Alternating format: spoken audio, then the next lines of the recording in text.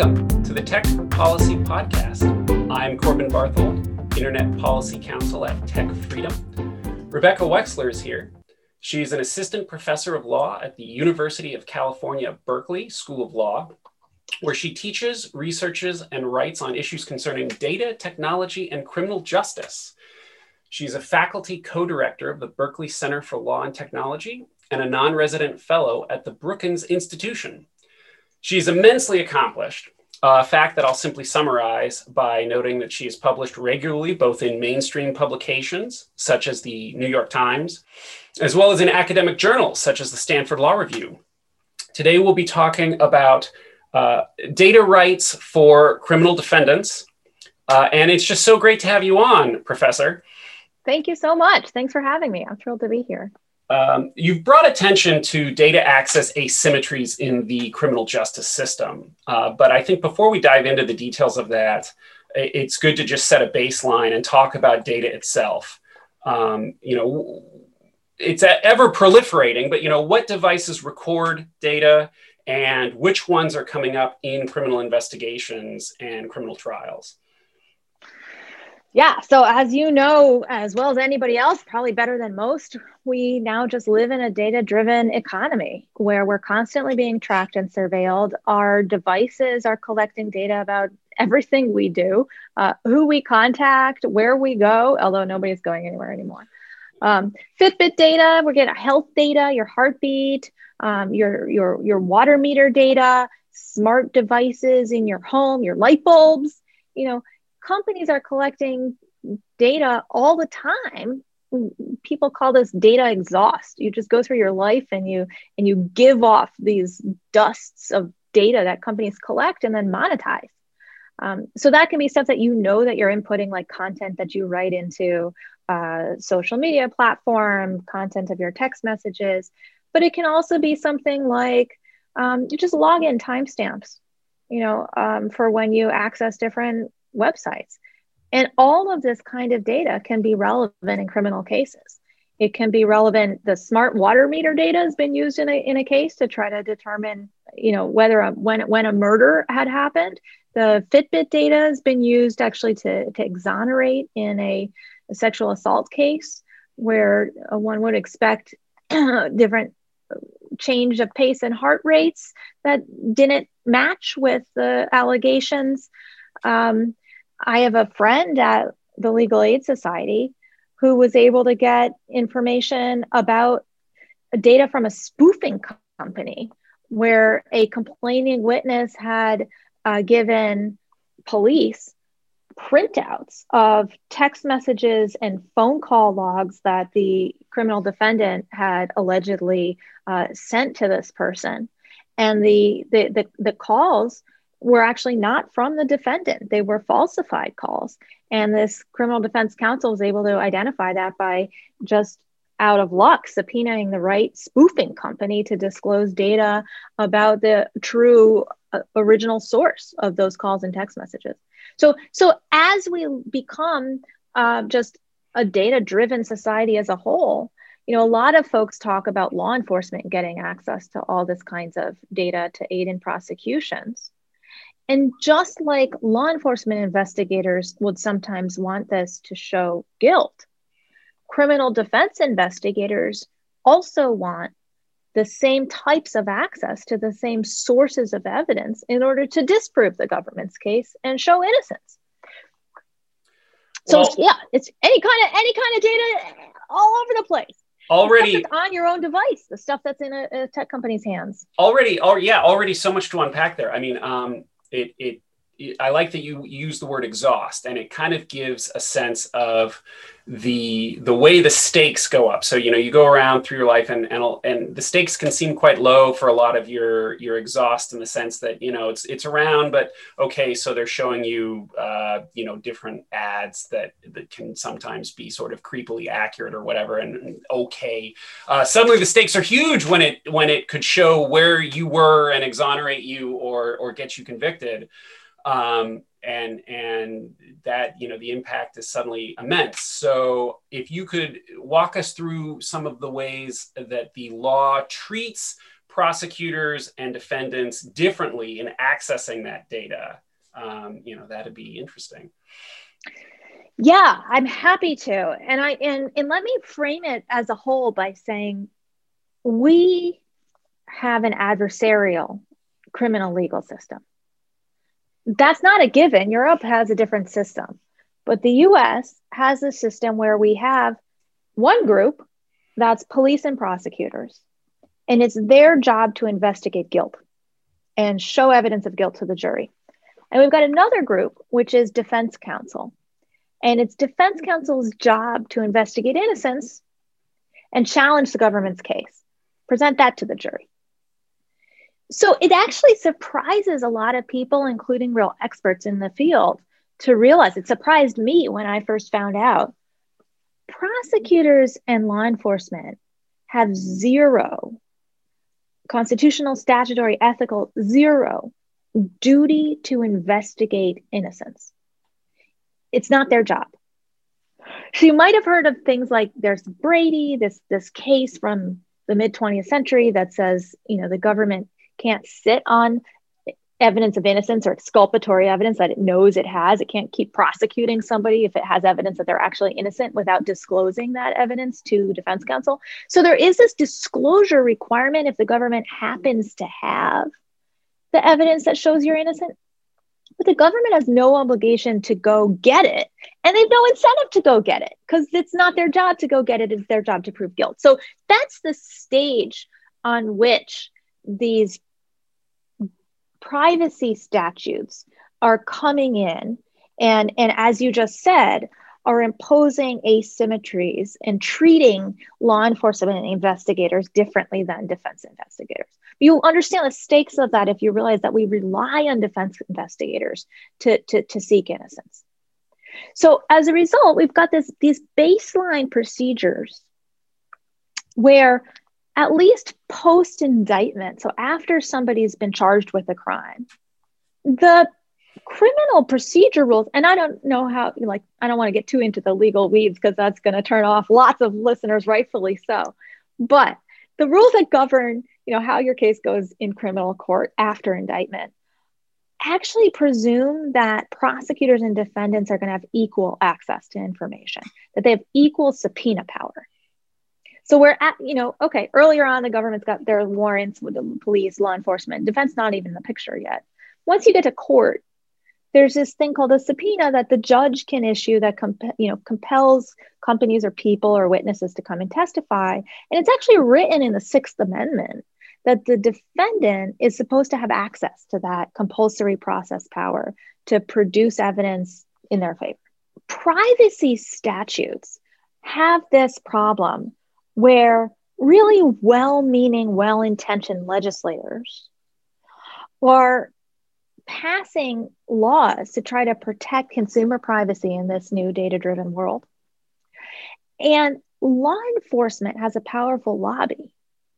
So law enforcement comes knocking, asking for an exception to the privacy law so that it doesn't impede law enforcement's investigation. And few, if anyone, comes knocking, asking for similar exception for criminal defense counsel. They just don't have the same lobby and weight. And so you have this pattern where privacy statutes frequently end up giving law enforcement greater investigative power than criminal defendants. They block criminal defendants' investigative power while having exceptions for law enforcement. And that's the problem that I've been interested in. It actually seems like that could be one in a sort of cascading set of inequalities, especially as technology advances. It kind of occurs to me in investigating crime in sort of a low-tech world, a defense attorney is equally as capable of going and tracking down people and interviewing them as a prosecutor. But the more you have these advanced tech that you're trying to do forensic analysis of. So you've got to get the technology, you need to know how to investigate, do the forensic analysis of it. And then as you're talking about, you need to be able to access it in the first place. So it actually seems like things like Brady disclosures, you're only going to get a keyhole view of a case. You'll know whatever the prosecutor knows, but if they haven't looked and done the forensic analysis, it seems like it is a world where, we expect the defendant to get special rights, and actually it's slanted against them quite a bit. I think that's totally right. I like the way that you're characterizing it. We expect the opposite. You expect that because the government's got all this power, the defense has special rights. Sorry, go ahead. Yeah, no, one example I think of that actually, I don't know how much this is, you'd call this criminal procedure, but, Maryland versus King, a prominent case involving DNA samples. And, it mentions in there that under the state's DNA system, Maryland system at the time, I have no idea what it is now, but you get arrested, a DNA sample gets taken, and it gets checked against a database of unsolved crimes. It doesn't get checked against the database of solved crimes. It's not trying to exonerate people who've already been convicted. It's solely looking to solve crimes that are unsolved. And, laudable though the goal of solving unsolved crimes is, that is an asymmetry. And it's the kind of thing that's very easy to miss if you're not thinking of it that way. So that's enlightening. That's a really good example, actually, because some of the precedent, some of the places where these issues come up before is exonerees difficulty getting access to those same state-possessed DNA databases in order to get the evidence rerun or tested against them in their case to exonerate them. And so you have these stories where people, were convicted, say pre-DNA. This is like Innocence Project, bread and butter, the great work that they've done that really helped make people aware in our society that there are such things as wrongful convictions, that once we got DNA technology in here, we were able to use it to prove that people were wrongfully convicted of crimes they didn't commit, that a lot of those people, even the ones that ultimately succeeded, struggled for years to just get the government to rerun the evidence against government-possessed DNA databases. And there had to be special statutes passed, post-conviction ability for defendants to demand these kinds of tests. So we have this history already where government-possessed data has unequal access between the prosecution and the defense, at least post-conviction.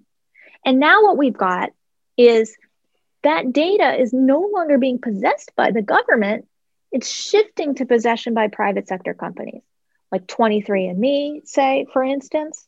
They now have a huge DNA database.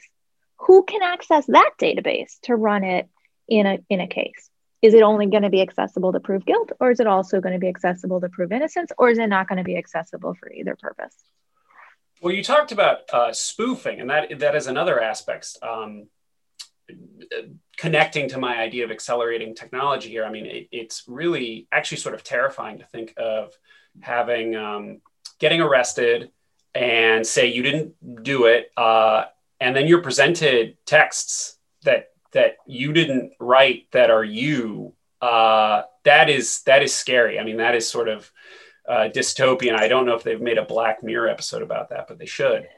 They should. And I want to shout out the attorney who was the defense attorney who exposed that in that case is a guy named Jerome Greco. And he is the lead digital forensics attorney at the Legal Aid Society in New York City. It was his client. So sorry to interrupt you. Oh, no, please. But it seems like this is only going to accelerate because we have deep fakes coming down the line. And, my understanding is at the moment, a sophisticated computers forensic expert can figure out, still that a deep fake is a deep fake, but who knows how long that's going to continue for. But the more sophisticated it gets, the more a imbalance of resources between the two sides in a litigation can make a huge difference. Yeah, totally. The phrase accelerating technology is a good one. And I think as you initially framed it, that more technology is going to exacerbate these imbalances of power just because it requires more resources to use it and access it. And that getting access to the raw data to run the technology is just step one. You also need access to the technology to analyze the data, which happens to also be disproportionately available to the government. And a key example there is, some of the devices that are used to extract and analyze data from our tablets, our cell phones, our computers the companies that build those won't even sell them to criminal defense counsels. You got a company called Graykey, and they don't even sell to anyone but law enforcement. So they say, even if you had the money, and forget that criminal defense counsel has so much less money than prosecutors across the country, but even if you got the money, we're not going to sell it to you because you're not law enforcement. And that's the company policy. Well, that connects to we've already kind of dipped into it a little bit, but another topic you've covered, which is access specifically to code, which I think is a really interesting topic. And I hadn't really thought about until I ran into your work. And you've kind of touched on why access to code is important to criminal defendants in some areas, but what obstacles to accessing code? I mean, you've mentioned one of even not being able to get equipment, but if you want to discuss, what are the obstacles that criminal defendants face to getting access to code? That seems like a very interesting topic and important. Yeah. No, I think you're right. So there's access to code, there's access to data, and then there are these questions about what gets in the way of the access, just as you framed it. And my position is that a judge decides whether that information is relevant in any given case, just like a judge decides whether any information is relevant in any given case. So when defense counsel is going to go through this process of getting discovery, getting a subpoena to a non-party, a third party, they have to make some showing, and they have to show to the judge information is relevant. That's the standard we apply to all sorts of sensitive information all the time in the criminal legal system. You want to compel somebody to come and testify against their own child. Show that it's relevant. You want to compel somebody to produce their personal diary that they might have, written private notes to themselves. If it's relevant in your case, show that it's relevant. You get it disclosed. And that's the standard that we apply to all that sensitive information. And that's the standard we should apply to source code. And that's the standard we should apply to data. And instead, what's happening is that tech companies are arguing that their information should get special protections, that their information should be protected more than our personal communications with our family members and our close friends, because they have either a trade secret right in that information, or, this other issue that I've been working on is a particular federal privacy law, to go back to the beginning of our conversation, called the Stored Communications Act. They argue that the Stored Communications Act gives them special immunity to block criminal defense subpoenas. And so those are two areas where, very powerful companies are using their wealth, their resources, their litigation firepower to make these claims that the law should treat them better than it treats everybody else. Well, you mentioned the Stored Communications Act, and that's probably a good opportunity to mention. So it was passed, I believe, in 1986, and there's a lot of talk about ways in which it is dated, makes assumptions about the way email systems worked back. There barely were such things, but the way they worked back then. And I think it definitely is worth mentioning. As we all know, there's a lot of federal data. There's a big push for a federal data privacy law, and we're starting to see laws around the states. And listeners, and especially, we have listeners on the podcast who are in the policy field directly, should be very aware of this issue as we pass new laws and as the debate around a federal data privacy law proceeds in DC. Yes.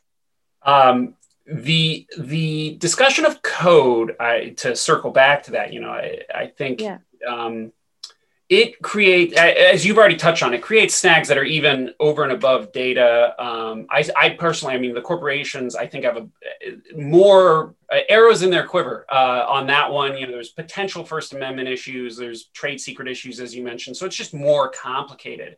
And one thing that interests me about this is, the talk of code and everything about what happens with data as it sort of goes through the system and ends up being evidence in a trial. And that can be everything from algorithms to lab tests. It creates a lot of issues around, like, the confrontation clause. And as we've talked about, the Fourth Amendment. And I mentioned Maryland versus King. Justice Scalia wrote a blistering dissent in that case.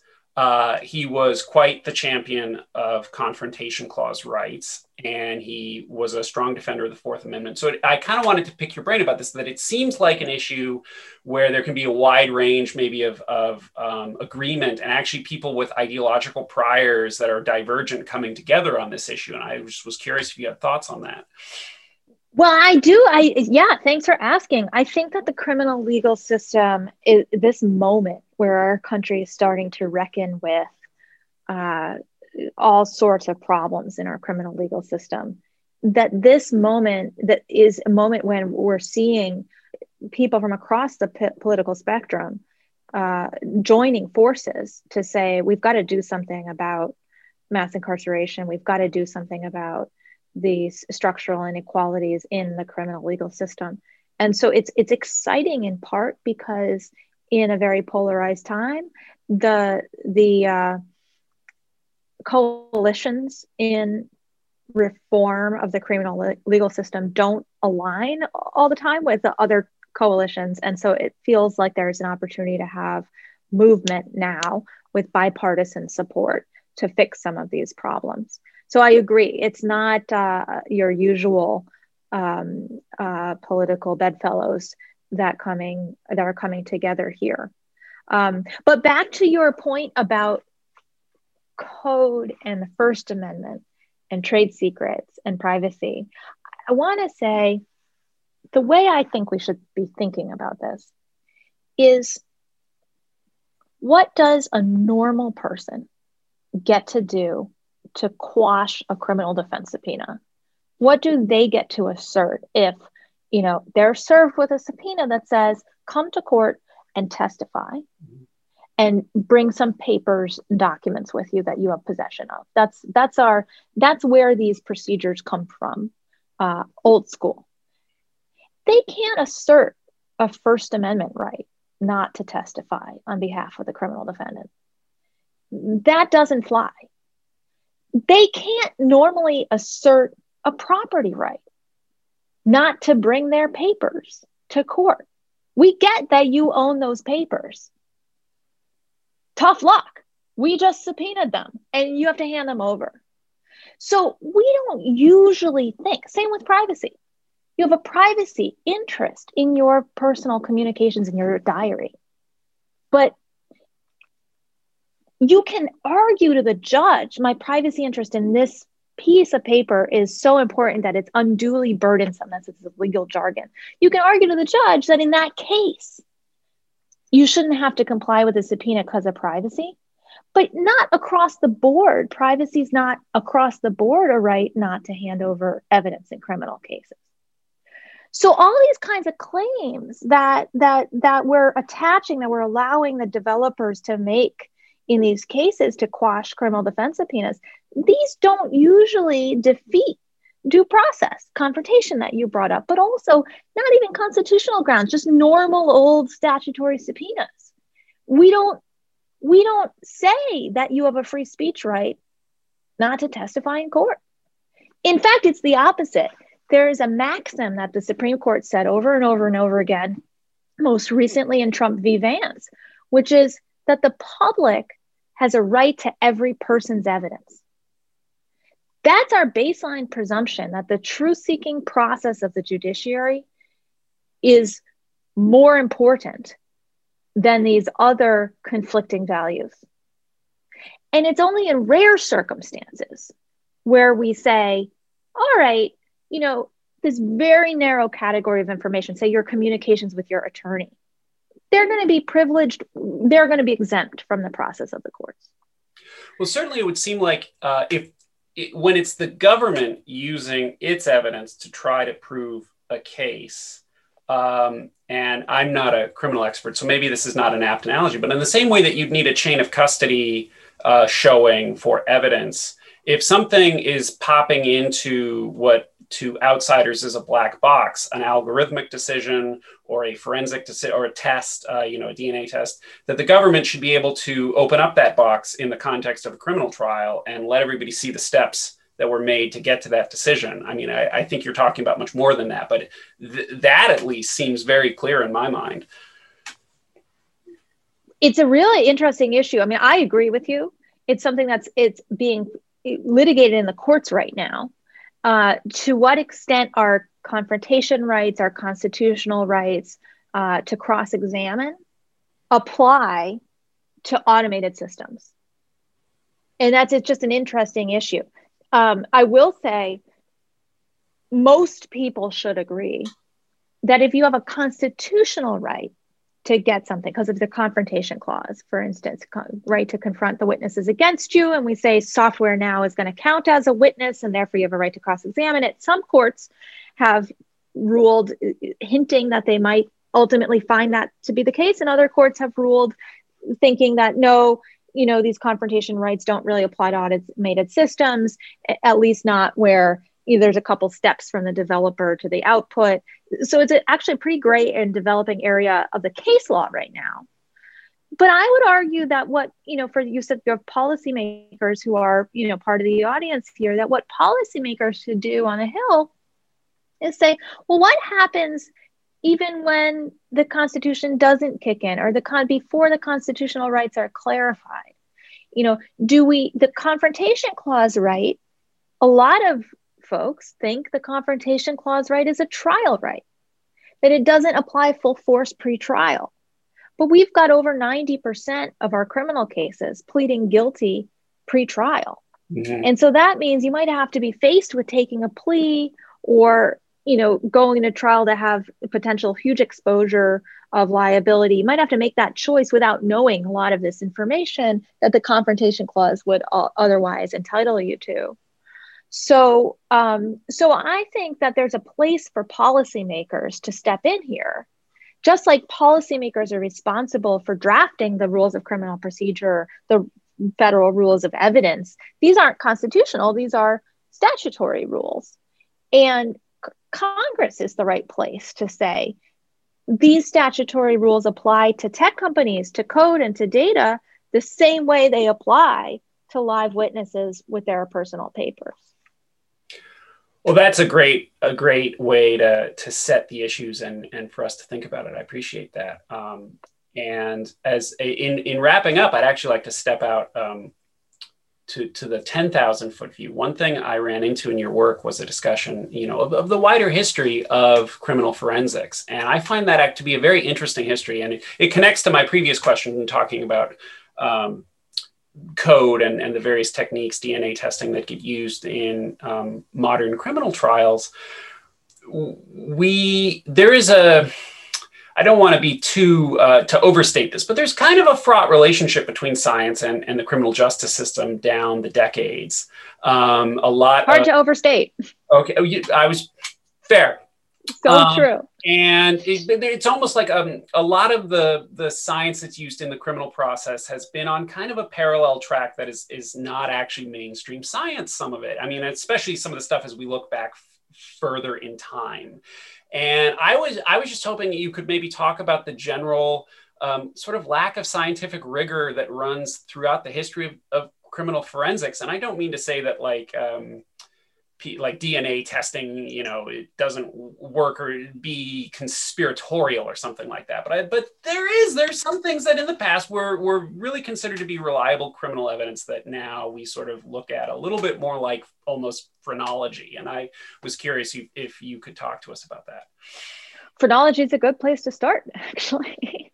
I mean, you want to go way back into the history. There's this guy, I'm trying to remember his name.